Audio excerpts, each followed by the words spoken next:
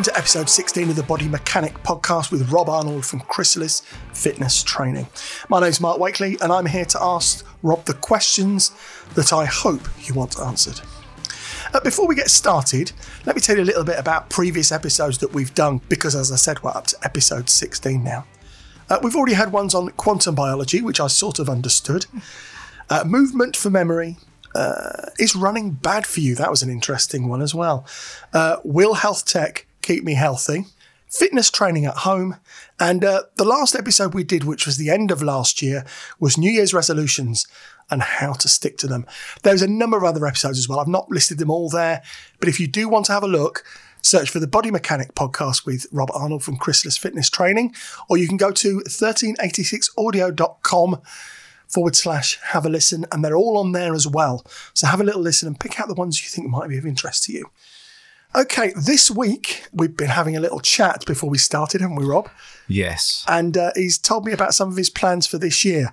So this week's episode is called I've Never Made a Pana Cotta. Would you like to explain that to us? Because it doesn't seem like a health and fitness title to me. Towards the end of last year, I think it was October, I signed up for 2 races this year. One's in July, one's in September. One's in the Brecon Beacons and one is in Snowdonia, and they're both 100 miles. Now, I don't know if I can run 100 miles because I've never run 100 miles before, but then again, I've never made a Pana Cotta either, so swings and roundabouts. And that's where we got the title from. and it's very simple. He's never made a Pana Cotta, he's never run 100 miles before, and he's going to do it twice this year. And you're doing this for yourself, of course, but there's also other reasons you're doing it as well. Would you like to explain those to us? Yeah, I mean, I've done big distance races in the past. I say races. I've not been racing. For me, it's just been an event and just completing it. But because of the big distance things I've done in the past, I've always done it for a charity. It's been for me, and then the secondary thing is doing it for charity. And it was the same with these races. So I signed up for them, doing it for me, and it's just, like we said in the last episode, it's having reasons. There's always emotion behind it. But then the last big thing I did was a race called the Dragon's Back Race. And that starts in the north of Wales and goes down to the south of Wales in Cardiff over 6 days through the mountains. Every charity I've picked before has kind of been military because potentially that could benefit me in the future. But I wanted to do something for a local charity as well. And originally I'm from Staffordshire, not Shropshire, so I didn't know what was around here. And then I found online this place called Hope House, and it's a children's hospice. It helps families whose children are dying. It helps them after the children have died, and they do some amazing work. And I haven't got kids. I've been in some places where you've got children that haven't got anything, and that's with the military. And then there's something endearing about them. And then when you look at a thing like a hospice, I can't fathom how it must be to be told that your child's dying. I mean, I've got friends whose kids have had leukemia and things like that, but they're fine now. But to be told that you're going to lose your child, I think there's something heartbreaking in that. So Hope House has really touched you personally. You know, you feel like it's something that you can really relate to emotionally, should we say? Yeah. Running distance, when you run, like, it doesn't matter what your ability is because everything's relative to you. So at the minute, I'm out of condition. So if I was to try and run like a 3-hour marathon, I'd be broken. But doing like 50 miles, 100 miles, it's going to hurt. There's no chasing it. It's going to hurt. But then nothing's going to hurt as much as being told that you're going to lose your child. So we'll go back to the actual what you're going to do in the running and all that sort of stuff, which is, I think, what people would want to know about because it will help them with any preparations they've got for similar kind of events. Your second charity, what's that as well? Because you're doing this for 2 separate charities. I am, yeah. And then the second one is West Mercia Search and Rescue. Now, they do lowland rescue, so most people have heard of mountain rescue. These guys do lowland rescue, and being in Shropshire at this time of year, so we're in January now, and it's been raining quite heavily and there's been lots of floods. So they do things helping people out with the floods. So they'll go around, they rescue people, they search for people that have gone in the river. But they also do important work with the police as well. So if someone goes missing, so if you've got a risk to life, they'll advise the police on the best way to search, and they'll go out and search as well.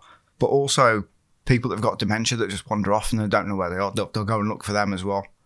And that, again, they do a lot of other important work, which I can't summarise in this, but hopefully I can get them in to talk about it. And throughout the journey of me training for these events, I'm going to get them to do little things. I'm looking at going and doing some training with search and rescue as well to give me an insight, and hopefully I'll go and visit Hope House. It's interesting you talk about a search and rescue because there is a programme that Channel 4 do, sometimes called Missing Person, and they're very, very high profile in that programme. Although it's a police thing, the search and rescue for whichever area that the programme is set in always get involved, and it's a volunteer service, isn't it? Yeah. So it's fully voluntary, but obviously they've got vehicles and they need to keep the vehicles places. They've got other costs, so they need to raise revenue, quite a few thousand a year that they need to raise just to maintain, because they need to pay for fuel and everything, and to keep the vehicles insured. And then Hope House, they need to raise 7 million a year to keep running. Any charity is incredible. You know, when you look at things like the hospices and the RNLI, all these people who do these things voluntary and they raise money, they're all charity organisations. I always find that incredible. Going back to the actual, the physical running side of it and the practicalities of that, where do you now start? What date is your first 100 miles? That is the 27th of July, I think. Okay, so we're looking at, it's still 6 months away for us. So have you already got a plan in your head of what you're going to do over the next 6 months to bring yourself up to, you know, the point where when you get to the end of July, you're at the peak of where you want to be?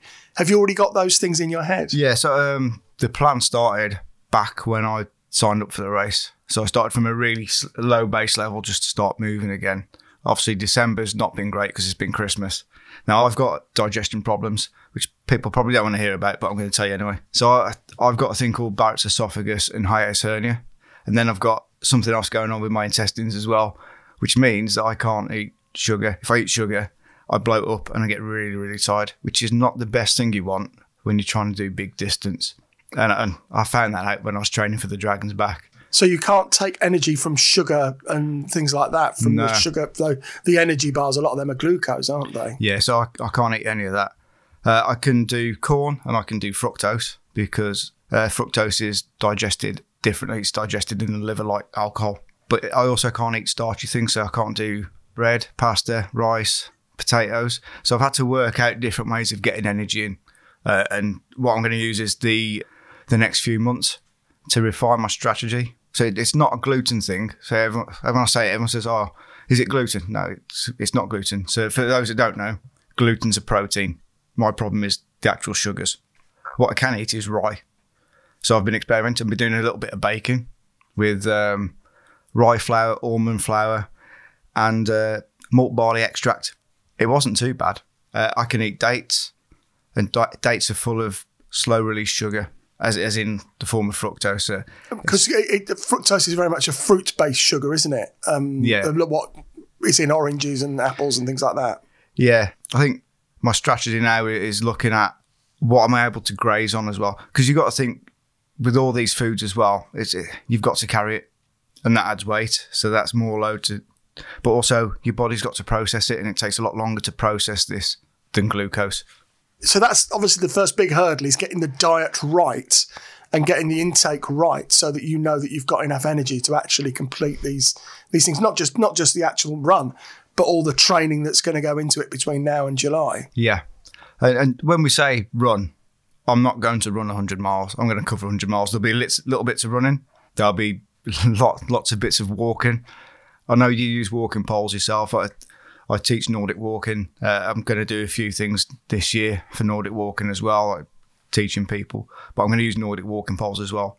And the research shows that when you use poles, you don't work any less hard. You still work as hard, sometimes harder. But what it does do is it takes the load out of the legs.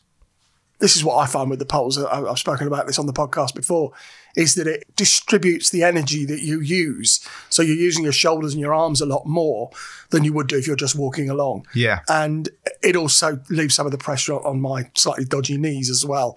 And I find that I can walk a lot further with poles than I can if I'm just walking, normally.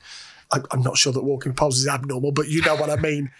One of the things I would like to point out as well is we are going to do an episode on nutrition and all the different aspects that involves, whether it's weight maintenance, weight loss, energy for exercise, all the other things that nutrition involves, skiing and all the other things. We will do an episode on that in the near future.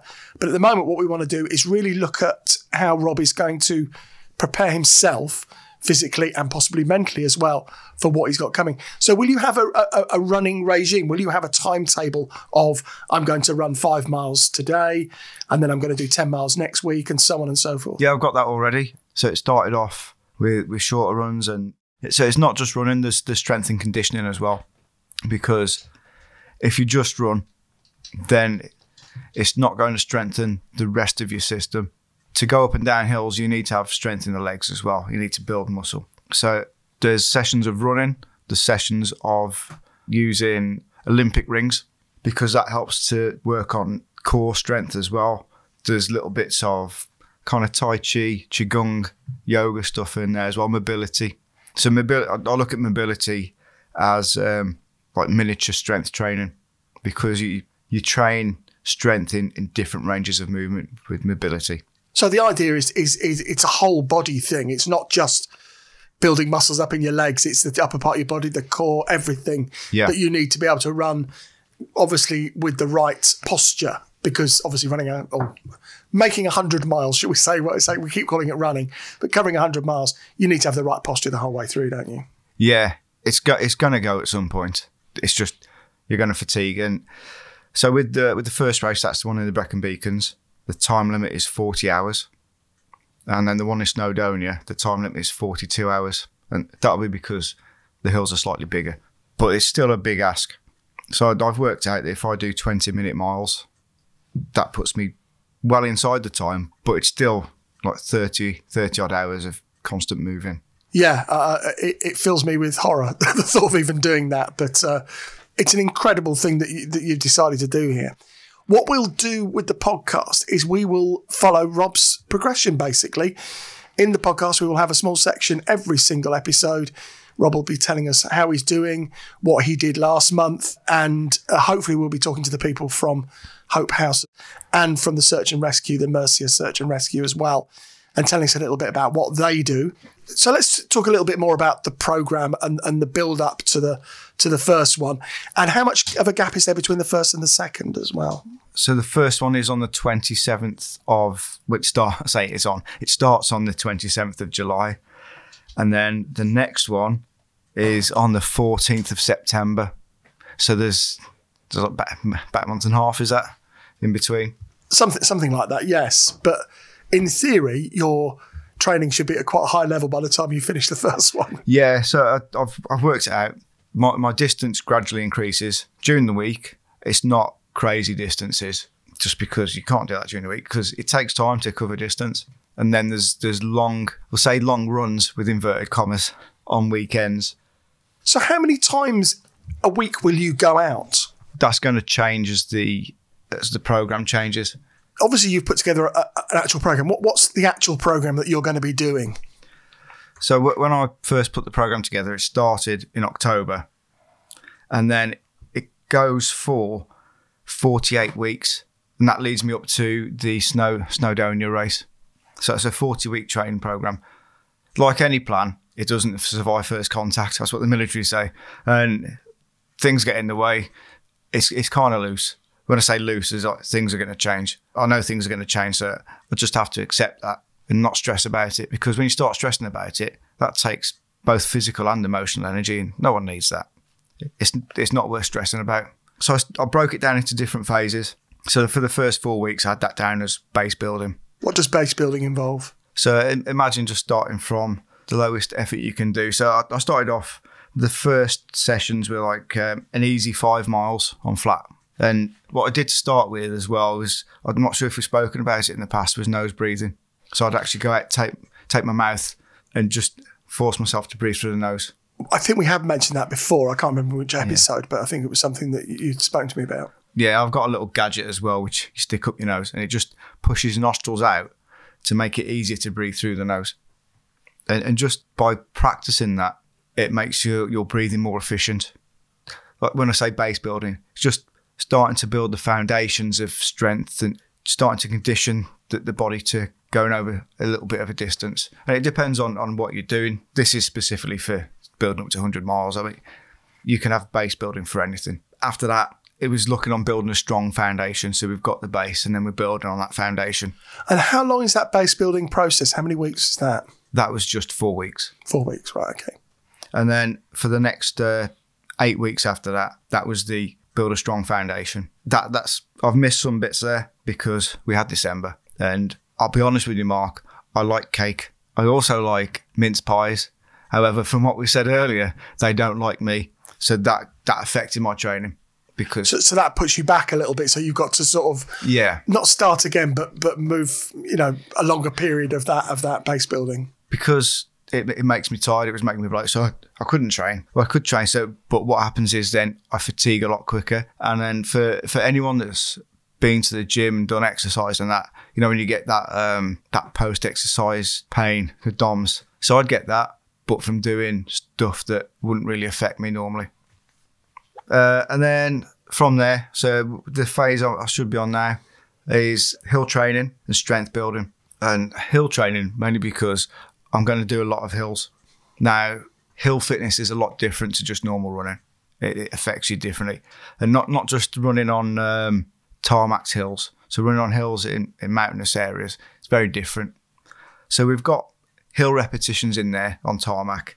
But then on the weekends for the long phases, that's off-road. So we're looking at, I've got it down as long run, but that could be a walk in mountainous areas. So this weekend, I might go and do something like Wenlock Edge, which is reasonably flat, but it's just building up that distance as well. Because it's off-road, there's ups and downs. So that's the hill aspect of it, and it'll be walking as well as running. You'll do a bit of both. Yeah. And then that'll move on to like other hills. So I'm just going to pick different hills or different areas because you may as well get out and do it.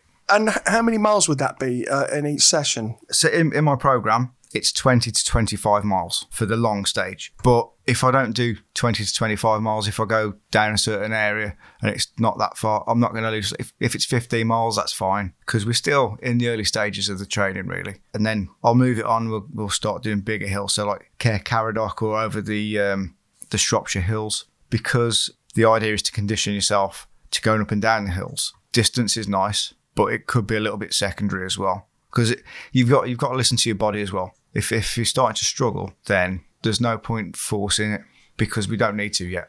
Okay, what's the next? So how long does that stage last for? That's 8 weeks, yeah? No, that one's this is a lot longer. Oh, right, okay. So we've gone 4 weeks, 8 weeks. What are we on next? So that's 12 weeks. So that phase was 12 weeks.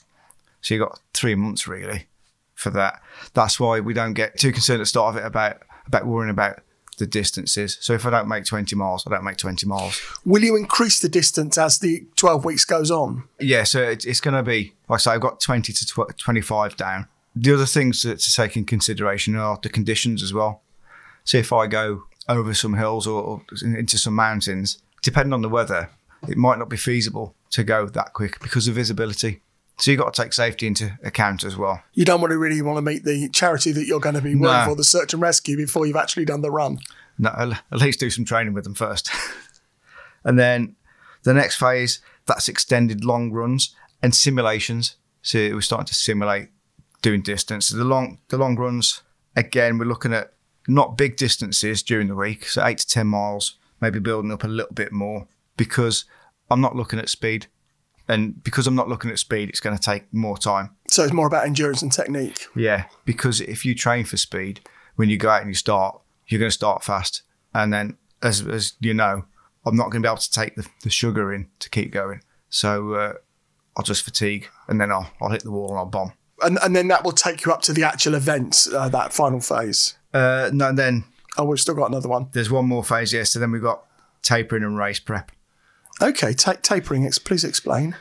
So with the tapering, so you'll train yourself up towards a peak, and then what happens is if you keep training at that peak, then when it comes to the event day, you're fatigued. So you train up to a peak, and then when you taper, you take a few weeks and just tone it down a little bit.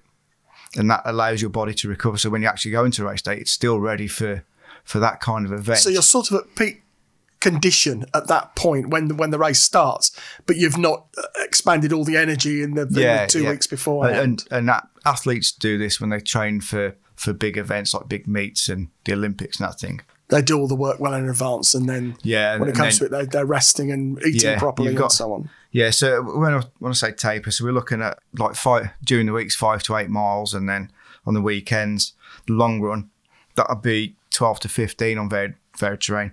That's only a few weeks. It's just to keep the body ticking over, ready. I see. And then the point between the two races, so we've got about 6 weeks between the two. Yeah. So will you just keep that taper level there? So the body's already at the condition you want it to be at. Are you just going to maintain it at that level?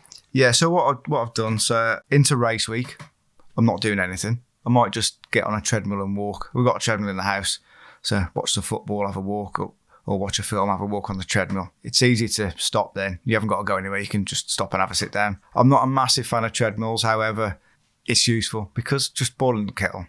Time on the feet helps. So boil the kettle, while the kettle's boiling, just have a walk. I watched part of the Africa Cup of Nations the other day while I was stood on the treadmill having a walk.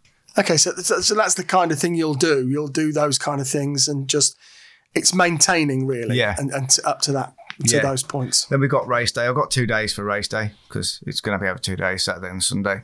And then for 2 weeks after, I'm doing nothing. I mean, I'm going to need some time to recover after that just to let my muscles recover. And then, like I say, I'll see how I feel. It might just be walking on a treadmill, might be going out for a walk, or just doing a little bit of mobility stuff on the floor. And then we've got 4 weeks, and it's exactly like you said, go back to the tapering stage. So you're just maintaining the level of conditioning. Yeah. And then once you've done the second one, is there like a warm down process, or do you just stop? I'm going to stop for a couple of weeks. I don't think you can just stop. So you're going to need a little bit of time to recover, but it'll be exactly the same as in between the races where I have that couple of weeks, and it might just be a little bit of walking. It's not just the muscles. It has a massive effect on all your internal organs as well. You need to stop and take a stock of that as well, because I know we spoke about persistence running in the past and things like that, but we're not designed to do these kinds of distances. So you need to take a stock and just see what's happening. And then back to nutrition again. So nutrition can help to sort your system out as well. Okay, right. Well, that is an incredibly good description of what you're going to be doing over the whole year, it looks like, this year. As I said, we're going to follow Rob's journey on this as well. We'll do a little bit in each podcast about where he is and what point he's at the training with, and we'll have a little recap as well. And if you're thinking of doing something similar, I'm sure Rob would be really happy to talk to you about it if you want to email him. It's rob@chrysalis-fitness.com. Chrysalis spelled CHRYSALIS. And also the website is www.chrysalis-fitness.com. So if you've got any questions at all for Rob, he'd be really happy to talk to you about it. If you want some advice about something, or you want to use his professional services as well, have a little look on there and get in touch with him. Just quickly about what we were talking about before. Did you have any New Year's resolutions, or did you not go with it? And in the end, obviously you've got this training going on, which is almost like a change of lifestyle. Yeah, no, I haven't done any resolutions. Like I said in the last podcast, you can just keep goals rolling over and over. So I'd already set my goal, which was these 2 races, because I signed up in October. Yeah, and something that I've been reading about is goals and habits and so on. And one of the things they say is it's not necessarily about the goal, it's about how you get to the goal. It's the system you put in place. Yeah, so like we said, it's all about the outcome, and the goal is a stepping stone. Absolutely, which is what we talked about in the last episode. Yeah. So please have a look at that. It's easy to find. If you just look for The Body Mechanic on your podcast app, you will find it there. We'll be back in around about a month's time with some more fantastic information all about how you can become fitter and do your own training and everything else, and what Rob is up to. We will have an update of where you are with your training program. And you can tell us all about that and where you've been and what you've been doing. And of course, in the future, we will be talking to the people from Hope House and from the search and rescue as well on the podcast, so you can find out a little bit more about what they do as well. Thank you very much for this, Rob. It's fascinating again. Really nice to know what you're up to and how you're working your way up to this monumental event in July and September this year. Thank you. I'm very impressed. I couldn't even imagine doing 10 miles, let alone 100. Everything's relative, though, isn't it? Of course it is. Yes, exactly. So thank you very much. We will see you all in a month's time. Until then, stay safe, look after yourselves. And as I said, if you do want to get in contact, the details will be with the show notes. So thank you very much, and thank you very much, Rob. Cheers.